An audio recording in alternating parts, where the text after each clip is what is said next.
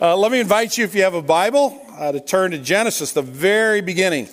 We're going to be looking at Genesis 1 and 2. Mostly this morning, we'll spend a little bit of time in some other verses. We'll put those up on the screen as we go along. But this morning, as I said, we've spent some time addressing questions about why we don't necessarily share our faith. This morning, and for the next 6 weeks, we want to prepare for the conversation. So I want to put myself in probably a one-on-one conversation with a friend or a family member or colleague, somebody at work, and they've asked you, tell me about this Christian faith that you have. And so we want to spend this time thinking about what exactly should we say. Now, not only will we be doing this on Sunday mornings, but in the month of April, and this is in your bulletin this morning, the month of April, we're going to have 5 Saturday night services. They're going to be at 5 o'clock every Saturday, beginning on Saturday, April the 1st, and going through, I think the 30th is actually the last Saturday of the month. And we'll be asking more questions along these lines. We'll be getting into questions like, is the Bible authoritative? Is it really the Word of God? Who is this Jesus? What exactly did he claim to be? Is the resurrection really true, or is it just a made-up story? Those kinds of questions, because we want to give you as much opportunity as possible to dig into these questions for yourself, for your own faith, but also that you may be able to share with others. So today, for our purposes, to kind of launch into this conversation, if this was my first chance, if somebody sat down with me and said, now tell me about your faith, this is where I would begin. I want us to look at what the Bible says about the origin and the purpose of humanity. The origin and the purpose of humanity. Genesis chapter 1, verses 26 through 28, and then chapter 2, verses 15 through 25. Hear the word of God. Then God said, let us make man in our own image, after our likeness, and let him have dominion over the fish of the sea, and over the birds of the heavens, and over the livestock, and over all the earth, and over every creeping thing that creeps on the earth. So God created man in his own image, and the image of God he created him, male and female, he created them. And God blessed them. And God said to them, be fruitful and multiply and fill the earth and subdue it, and have dominion over the fish of the sea and over the birds of the heavens and over every living thing that moves on the earth. And then skipping ahead to chapter 2, beginning in verse 15. The Lord God took the man and put him in the Garden of Eden to work it and keep it. And the Lord God commanded the man, saying, you may surely eat of every tree in the garden, but the tree of the knowledge of good and evil you shall not eat, for in the day that you eat of it, you shall surely die. Then the Lord God said, it's not good that the man should be alone. I will make him a helper fit for him. So out of the ground the Lord formed every beast of the field and every bird of the heavens, and brought them to the man to see what he would call them. And whatever the man called every living creature, that was its name. And the man gave names to all the livestock and the birds of the heavens and every beast of the field. But for Adam there was not found a helper fit for him. So the Lord God caused a deep sleep to fall upon the man, and while he slept he took one of his ribs and closed up its place with flesh. And the rib the Lord had taken from the man, he made into a woman and brought her to the man. Then the man said, this at last is bone of my bones and flesh of my flesh. She shall be called woman, because she was taken out of man. Therefore, a man shall leave his father and his mother, hold fast to his wife, and they shall become one flesh. And the man and his wife were both naked and were not ashamed. This is the reading of God's holy and perfect word. To him alone be glory. Let's pray together. Father, as we come from busy weeks and hectic lives, demands on our schedule with work and with friends and obligations, Father, we thank you that you have ordained that we would have a day of rest. And in the context of that day of rest, that you would set aside time for us to come and to be in relationship with you, to worship you, to praise you, to confess to you our need for you and our thanks for you, to acknowledge our sinfulness and our brokenness, and to again be reminded of the grace and the mercy that is ours in Christ Jesus. Father, thank you that you have loved us so well.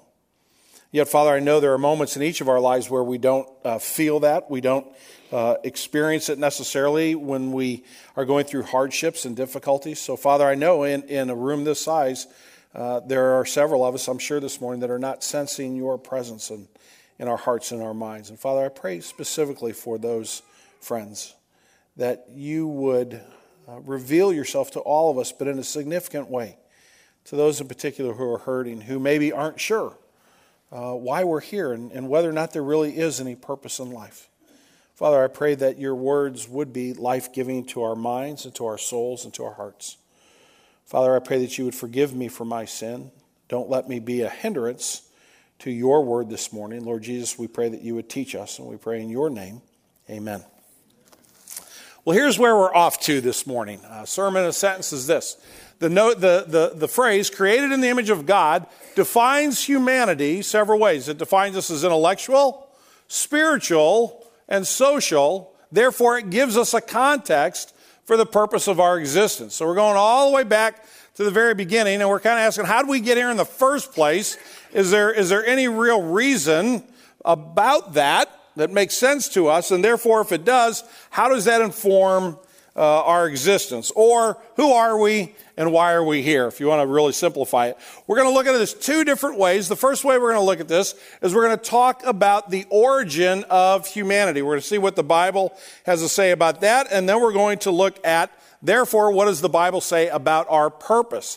And I want to remind all of us, I want to be reminded myself, that when we're sharing the reason for the hope that is in us, yes, we should talk anecdotally about our own experiences. We should explain the gospel. We should explain the message of the Bible, one of the ways by saying how it has impacted our lives. But what we have to understand fundamentally is what we are saying is that we have embraced the Bible as God's Word. That's why one of those Saturday nights in April is going to be, is the Bible authoritative? Because we don't have time this morning to pull all that apart and really explain it, but we're going to do that in April. Fundamentally, when we're talking to someone about our faith, we must start with Scripture, because therein lies the truth behind or supporting or undergirding our faith. So, let's talk about the origin of humanity. Where did we come from? All right? The Bible says that God said, let us make man in our image, or another word, after our likeness. So God created man in his own image. In the image of God, he created him, male and female, he created them. This is what theologians call the Imago Dei. You were created in the image of God. I am an image bearer on some level of God's likeness. When you think about this, you have to understand that what God is saying here is that he's put his fingerprints on our personalities, on our intellect, on our emotions, on the way we look at the world. There's something God-like in every one of us. Now, you might say, well, I'm married to a person that hides it really well, right? Or you might say, I really know somebody that really exemplifies that God-likeness. I get it. Boy, I can really point that out. But every one of us would probably say, if that's true, I'd like to have some God-likeness in my life, and I probably need a little bit more. You probably don't want to be a friend or a spouse of the person who thinks they've got it all, right? But this is something that kind of stirs in our hearts and our emotions, that we actually look something like God, like our Creator. And that's what the Scriptures are telling us, the Imago Dei. We're in the image and the likeness of God. We're in the grandparenting season of life now, and our daughter-in-law recently has been sending out pictures of our grandson, Cole, who is going to be going to be a year old in March, but he has some serious eye problems, and they were just able to get him glasses this last month. You think about being a year old and having glasses, and we thought, he'd pull them off and throw them away, but he can see stuff now. And he can't tell us what he can see because he can't yet talk. But you can see when you look at these pictures of him seeing things, it's like this. He's on this journey of amazing discovery that he hasn't seen before. So Cindy and I are looking at this picture yesterday. He comes on her little tablet or whatever, and she hands it to me. She says, "Who do you see in that picture?" Now, there wasn't a pop quiz. I know what my grandson looks like, okay? Like, gee, I don't know. I've never seen that kid before, right? No, she was asking a different question. What was she asking? Who does he look like, right? I'm like, I see Nathan. I see his daddy in that picture. There are other pictures where I'm like, there's his mama right there. But I see Nathan in that picture. What are we saying? We're saying that Cole is made in the image of Nathan and Liz, right? This is not a reality that is unusual to us or inexplicable to us. How are we image bearers? We are image bearers. So what does that mean? That you are created and I am created in the likeness of God. Well, I think this passage gives us three ways that we are made in the likeness of God. The first one is this, that humanity is created uniquely intellectual, right? So God blessed them and God said to them, be fruitful and multiply and fill the earth and subdue it. Lord God took the man later on in chapter 2, put him in the garden to work and keep it. God gave him instructions and gave him an assignment, right? And then whatever the man called every living creature, that was its name. We see there the intellectual work of man, that mankind, men and women, are thinking rational beings. That we have a brain that is different intellectually than the rest of creation. You don't see any place else where God creates something and then begins a conversation with it, right? It's only here where God blesses them after he's created them, and then he begins a rational, intellectual conversation. That's where you and I are set apart from the rest of creation. God speaks to them knowing that they will understand him. God gives Adam an assignment to go and to work in the garden, knowing that he will fulfill that because he understands the directions. Later on, we see Adam exercising his intellect as all these animals pass by him, and he has to come up with names like duck-billed platypus, right? That takes some intellectual exercise on the behalf of a person. We are created uniquely intellectual in that we have the ability to reason. We are not programmed, but we are thinking rational beings. So I'm in my office this morning, early, and about 6:30, a woman comes walking across the lower parking lot. My office, I have a window that looks out on the lower parking lot. And there's a woman walking across the parking lot, and the same thing that happens every day. We have a dog park over here, right? So rain or snow, sunshine, doesn't matter. People use this dog park every day. And this woman's walking across the driveway, and she's got a little dog that's about yay high and about yay long. I'm not sure what kind it was, but it was a small dog. And she has him on a leash, right? And she's going to go to the dog park and take him off the leash and let him run around and be free for a little while. As they're walking across the parking lot, about every 15 or 20 steps, she stops. She stands still. And if the dog keeps moving, when it gets kind of where it's gone too far, she gives it just a little snap of the wrist, and the dog knows, oh, I've gone too far, and comes back and sits down, right? And then she'll take another 15 or 20 steps, and the dog will do the same thing. It'll walk, and it never got the idea that when she stopped, he or she, I'm going to say he, because it's probably a guy. He never got the idea. He never looked to his peripheral right and go, oh, she's stopping. I don't want this collar to keep jerking me in the neck, right? So he never quite got it. But what was she doing? She was training him. Now, if I'd been that dog, I would have thought to myself, if you pull that collar one more time, I'm going to bite your ankle off, right? Okay? I'm getting a little tired of this, right? She was training the dog. Nothing unusual about that. I looked out the window and I watched it for a few seconds. I went, great sermon illustration. Thank you so much, right? Didn't give it another thought. What if she had a 4-year-old on that leash? What if she was walking across the parking lot and every time she stopped, she said stop, and the 4-year-old kept going and she put a jerk on that leash, snapped that kid's head, right? That's when you call family services, right? We call that abuse. Why do we call that abuse when we look at that with a dog and go, there's nothing wrong with that, right? Because you train a dog, you teach a child. Why is that? Because a child has an intellect. A child is made in the image of God to a greater degree than Fido. I'm sorry for all you pet lovers out there, right? Pets are wonderful. We had dogs and cats growing up, loved the dogs. My sister loved the cats. It worked out fine, right? But children, adults, people are different. God has put his fingerprint upon us intellectually. We're created uniquely intellectual. Secondly, we're created uniquely as spiritual beings, right? So what happens at the very beginning of creation? In the beginning, God created the heavens and the earth. And the Spirit of God was hovering over the face of the waters. The Spirit of God was hovering over the face of the waters. God is a spirit.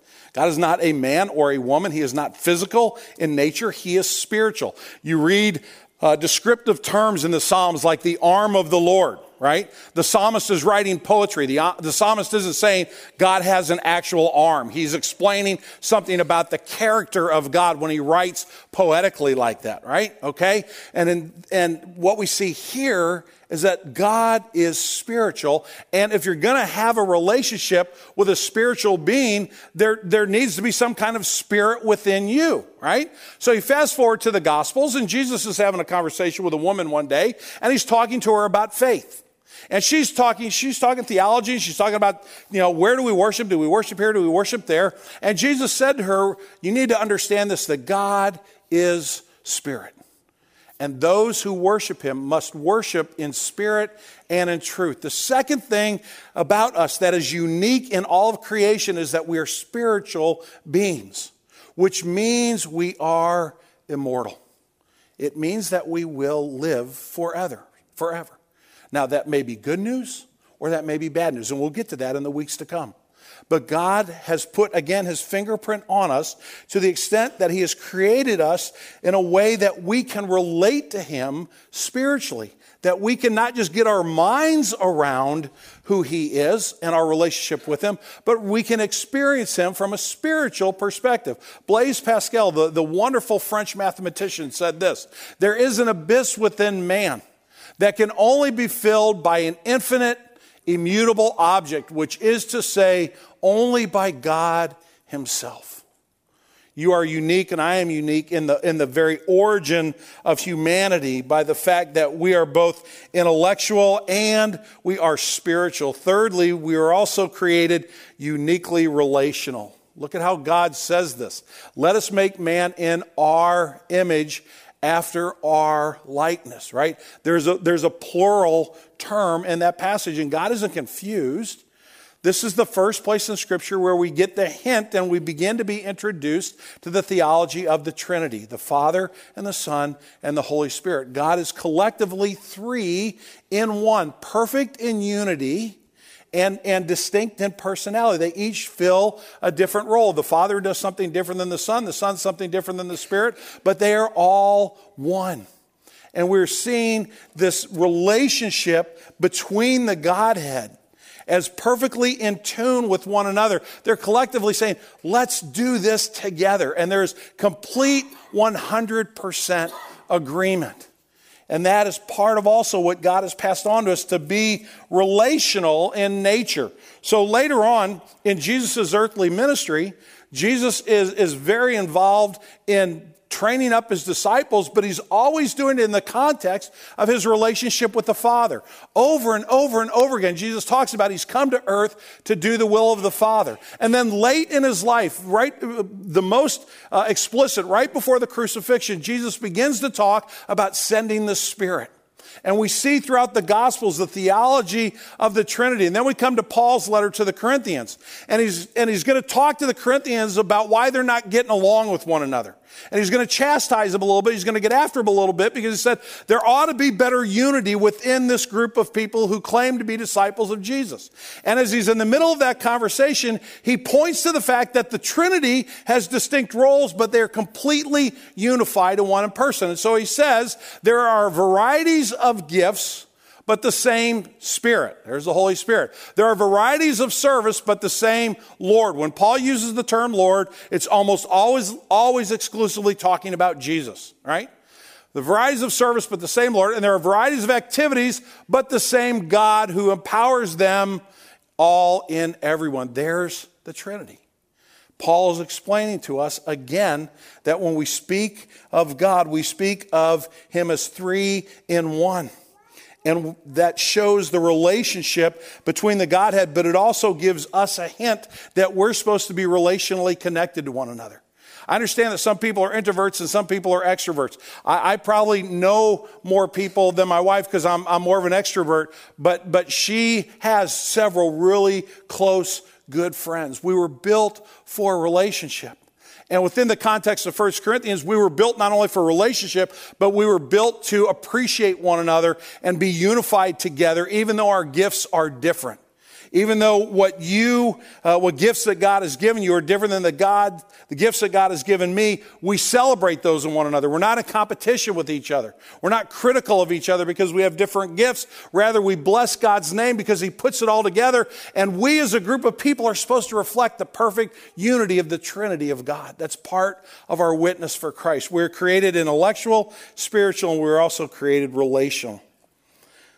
What a glorious identity. Think about this for a minute. You read in Genesis chapter 1, God created solar systems. He created universes. He created supernovas. You think about our own planet. He created the great redwood forest and the unrelenting Sahara Desert. He created vast oceans and polar ice caps. And when he got done with all of that, when he looked at that as creation, he said, that's good. That is good, right? But then we come to the creation of man. And man and woman are added to the list, right?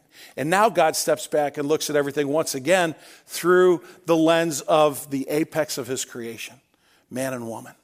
And he sees this all together, and he says, now that's very good, right?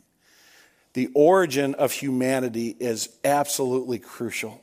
Because if we do not understand our origin, we will not understand our purpose. But when we understand our origin and we see that God has said what most reflects my goodness and my glory on this planet is mankind. It's humanity. I've put my image upon them. That is the origin of humanity. Therefore, what is our purpose? Well, there are lots of ideas about purposes out there, and I'm just throwing a few of them up on the screen for you this morning. There are more philosophies than you could, if we just sat down and tried to name them all, we'd be here till well after lunch. But there are a few that maybe are a little bit more well known to us than others. Plato should be a name. If you've already taken ancient history and you haven't heard that name, go back and have some words with your teacher. This is a name you should know, right? Plato, the great philosopher, said what? The meaning of life is attaining the highest form of knowledge so you can make the best decisions possible. Well, the Cynics came along after Plato and they said, yeah, that we get that to a certain degree, but happiness really depends on self-sufficiency. So, yeah, you got to have knowledge, but if you don't apply that knowledge and you don't kind of take care of your own house, then you're probably going to live somewhat of an incomplete life, right? Now, fast forward to the Renaissance and the philosophers that came out of the 17th and 18th centuries, and you get something like nihilism, which says there's just no meaning at all. There's no way to make rhyme or reason of this. It's just all kind of crazy.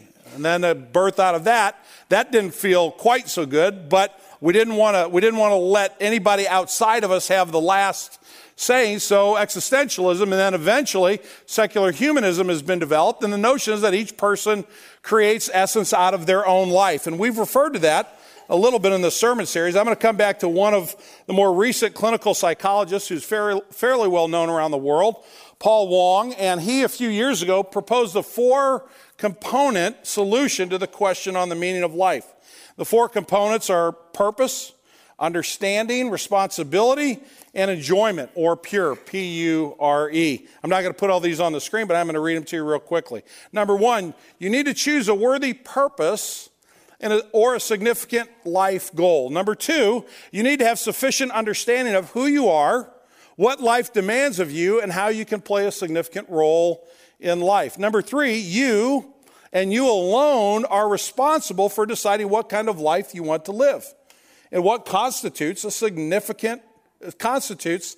that is significant and worthwhile as a life goal. And number 4, you will enjoy a deep sense of significance and satisfaction only when you have exercised your responsibility for self-determination and actively pursue a worthy life goal. Now, you read those, on the surface they look okay. And if you're talking to Mother Teresa and you're asking her to apply those to her life, you're okay.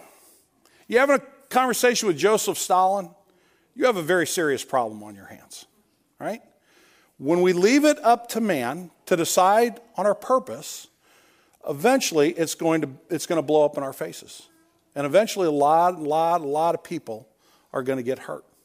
Because part of the image of God has been broken, and we'll come to that in weeks to come. So it's important that if we're going to understand we cannot understand our purpose, let me put it that way, we cannot understand our purpose unless we understand our origin. But given our origin, I think we have three observations about the purpose of humanity. The first is simply this: we are to be productive. God said, let us make man, our image, after our likeness. And what? We're going to put them to work. Let them have dominion over the fish of the sea, over the birds of the heavens, and over the livestock, and over all the earth, over every creeping thing that creeps on the earth. And God blessed them. God said to them, be fruitful and multiply, fill the earth and subdue it. And then again, out of chapter 2, the Lord God took the man, put him in the Garden of Eden to work it and to keep it. The notion here is that we are the chief stewards. It's our responsibility to care for the planet and use the planet's resources in a wise and godly manner. And so when you look at your life, where are you being productive? Now, your passions are probably a little bit different than the passions of the person sitting right next to you, or the person in front of you, or the person behind you. But praise God for the passions that lead you to productivity, and praise God for the passions that lead me to productivity, because it fills our lives and it fills the world and the needs that we have. Some people have a tremendous need to create, and they're always asking the question, how can we make something new? Don't we thank God for that? Aren't we thankful that if you want to go to Europe, you don't have to get on a sailing ship and take 2 months to cross the ocean anymore? But you can get on a jet and you can have, well, you couldn't have dinner in Paris tonight. It's too late. But you could have breakfast there tomorrow. If you went to Hawaii, you could have dinner there tonight. If you left right now on a jet. That's amazing that we have people that love to create. We also have people that love to produce. You figured out how to make it. Now we're going to figure out how to get it to market. We're going to make sure that everybody can enjoy it. What about the people who sell? What about the folks that put a value on a product and they help create new jobs and employment because they love to sell and let people know how their lives can be better by using certain things? Some of you are created to be productive in the classroom. And praise God for you that you have been given a gift to teach. Others of you have been given the gift of building. And some of you have signs around Kirkwood. You don't hesitate to put your name on that sign and say, if you want to know what kind of builder I am, look at this structure. Praise God that there are builders in the image of God that use their productivity to build. Others of you spend your time and your energy and your effort in your life healing, whether it's emotional and psychological healing or whether it's physical healing. Praise God that there are people who are wired that way. Their productivity leads to breakthroughs in the sciences and in medicine that help people live healthier lives. Some of you need everything to be organized, and so you've gone into the field of accounting, right? Now, I don't get that. I don't understand it. And part of the way you're being productive is you're making a lot of the rest of us kind of miserable, okay? But boy, do we need you. Boy, oh boy, do we need you. I love the fact that we have people at Green Tree Community Church that know how to, and I'm going to say this in the right way, don't misunderstand. They know how to count the money. They know how to care for our budget, right? So every year or so, we have strangers walk in our door. They have suits and ties on. That's how I know they're strangers. And they come in. They've got these big books, and they plop down in our conference room, and they're here to do the audit, right? They do the audit. And they talk like that, right? I don't know why. Maybe they were dropped on their head when they were children. But then they go through all of our books. And Porter spends a week with them, and they're looking through everything. And at the end, they go, well, we have like these 5 things we think you ought to do. And they're all really teeny tiny little things. Praise God that we have people that account for stuff at Green Tree so that when the strange accounters come in, they go, you guys are pretty good, right? I don't get it. I don't understand it. But I thank God that that's how some of you use your productivity. It's truly phenomenal. Others of you feel a burning urge to represent and to care for those who aren't getting a fair shake. Those who are being treated with bigotry, those who are being left behind in so many different ways, and you've said, nope, not going to be that way if I can make a difference. And I could go on and on and on. You get the notion. We can't remove our productivity from our faith because it's how God's wired us. One of the greatest things you can do to hurt a person is to not allow them to exercise the abilities they have to care for themselves and those around them. So the first purpose of humanity we see in Genesis is to be productive. The second is that we live in harmony with God. Look at what God did for Adam. He took him, put him in the Garden of Eden to take care of it. But then he treated him like a friend. He said, there's something here that could hurt you, and you got to be careful. You got to trust me in this. You got to understand our relationship is a relationship built on trust. You have to believe that I love you. And you can eat anything in this garden except for this one tree. And I'm putting this in the garden so you know you can trust me. As long as you stay away from that, you will live. But if you touch it, it'll kill you. Now you go, well, that doesn't sound very friendly. Well, think about it this way. If you knew something was going to hurt a friend of yours, and you knew at 2 o'clock this afternoon they were going to do whatever that activity was or eat whatever that food was that they were allergic to, and you had all the time in the world to connect with them by 2 o'clock this afternoon, and you didn't do that, we wouldn't say you weren't a friend. We would say you were an enemy. We would say you're a person that hates and is callous and indifferent towards other people. When God loves us enough to tell us the truth and to invite us into the proper relationship with Him, to trust Him, we understand that we are actually created to live in harmony with God. And notice that there's nothing about this relationship that's coerced. God doesn't say, I'm going to put a big wall around the tree so you can never get to it.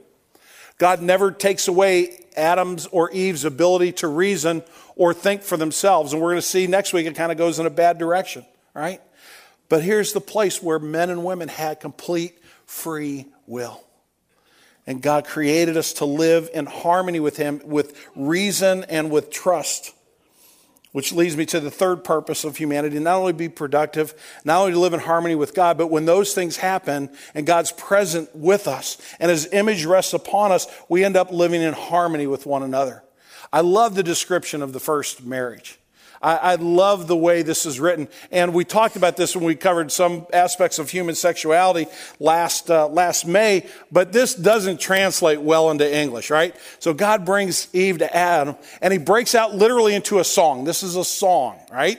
Hey, Chip, if you can make this into a song, we'll sing it on Sunday morning. I don't know how, right? This at last is bone. I'm just kidding. We're not gonna sing this. This at last, because I can see Chip going, I'm gonna get Tom on that one. This at last is bone of my bones and flesh of my flesh. She shall be called woman because she was taken out of man. Now you read that in English and go, yeah, that's not bad. But as we mentioned a few months ago, that is filled with passion. That is filled with longing. That is filled with delight, with a sense of cherishing, right? It's as if Adam were saying, Lord, could you leave so the honeymoon could start, right? I won't say anymore, you understand that, but the picture here is that Adam, being in harmonious relationship with God, allows him to be in a harmonious relationship with his fellow human being. And it always goes that way, friends. When we trust God, when we understand that He's our origin, and that part of His image rests within us, and we are at peace with our God, it flows into our relationship with others. And that's why you cannot have this reason for hope conversation without understanding our origin and our purpose. We are Imago Dei. We are image bearers in our minds and in our souls and our relationships. We were created to find our fullest expression of life by living in harmony with our God and living with love towards one another. John Piper said it this way: God is most glorified in us when we are most satisfied in Him. But if you've been listening this morning, and statistically, they say that 38% of you have listened from start to finish, right? Now I've got everybody's attention. If you've been, because I'm listening, what are you talking about? Except for that boring part in the middle. If you've been listening this morning and you live in the real world, you're like, Tom, it's not like that. That what you've just described, us always being the image bearers of God in a productive way, living in harmony with God and our fellow man, that just literally isn't the case. And if you're listening, you know what? You're right. Because there was a terrible and horrific choice that was made. And we'll talk about that next week. Let's pray. Father, we thank You that in the beginning, not only did You create us, but You created us for a relationship with You. You gave us gifts and abilities to be productive. And You gave us a world in which we could live and know You and be in friendship with You and experience harmony with one another. Father, as we think about the reason for our hope, we thank You that if we go back to the beginning, we see Your intention is not only for Your glory, but for the care of Your people.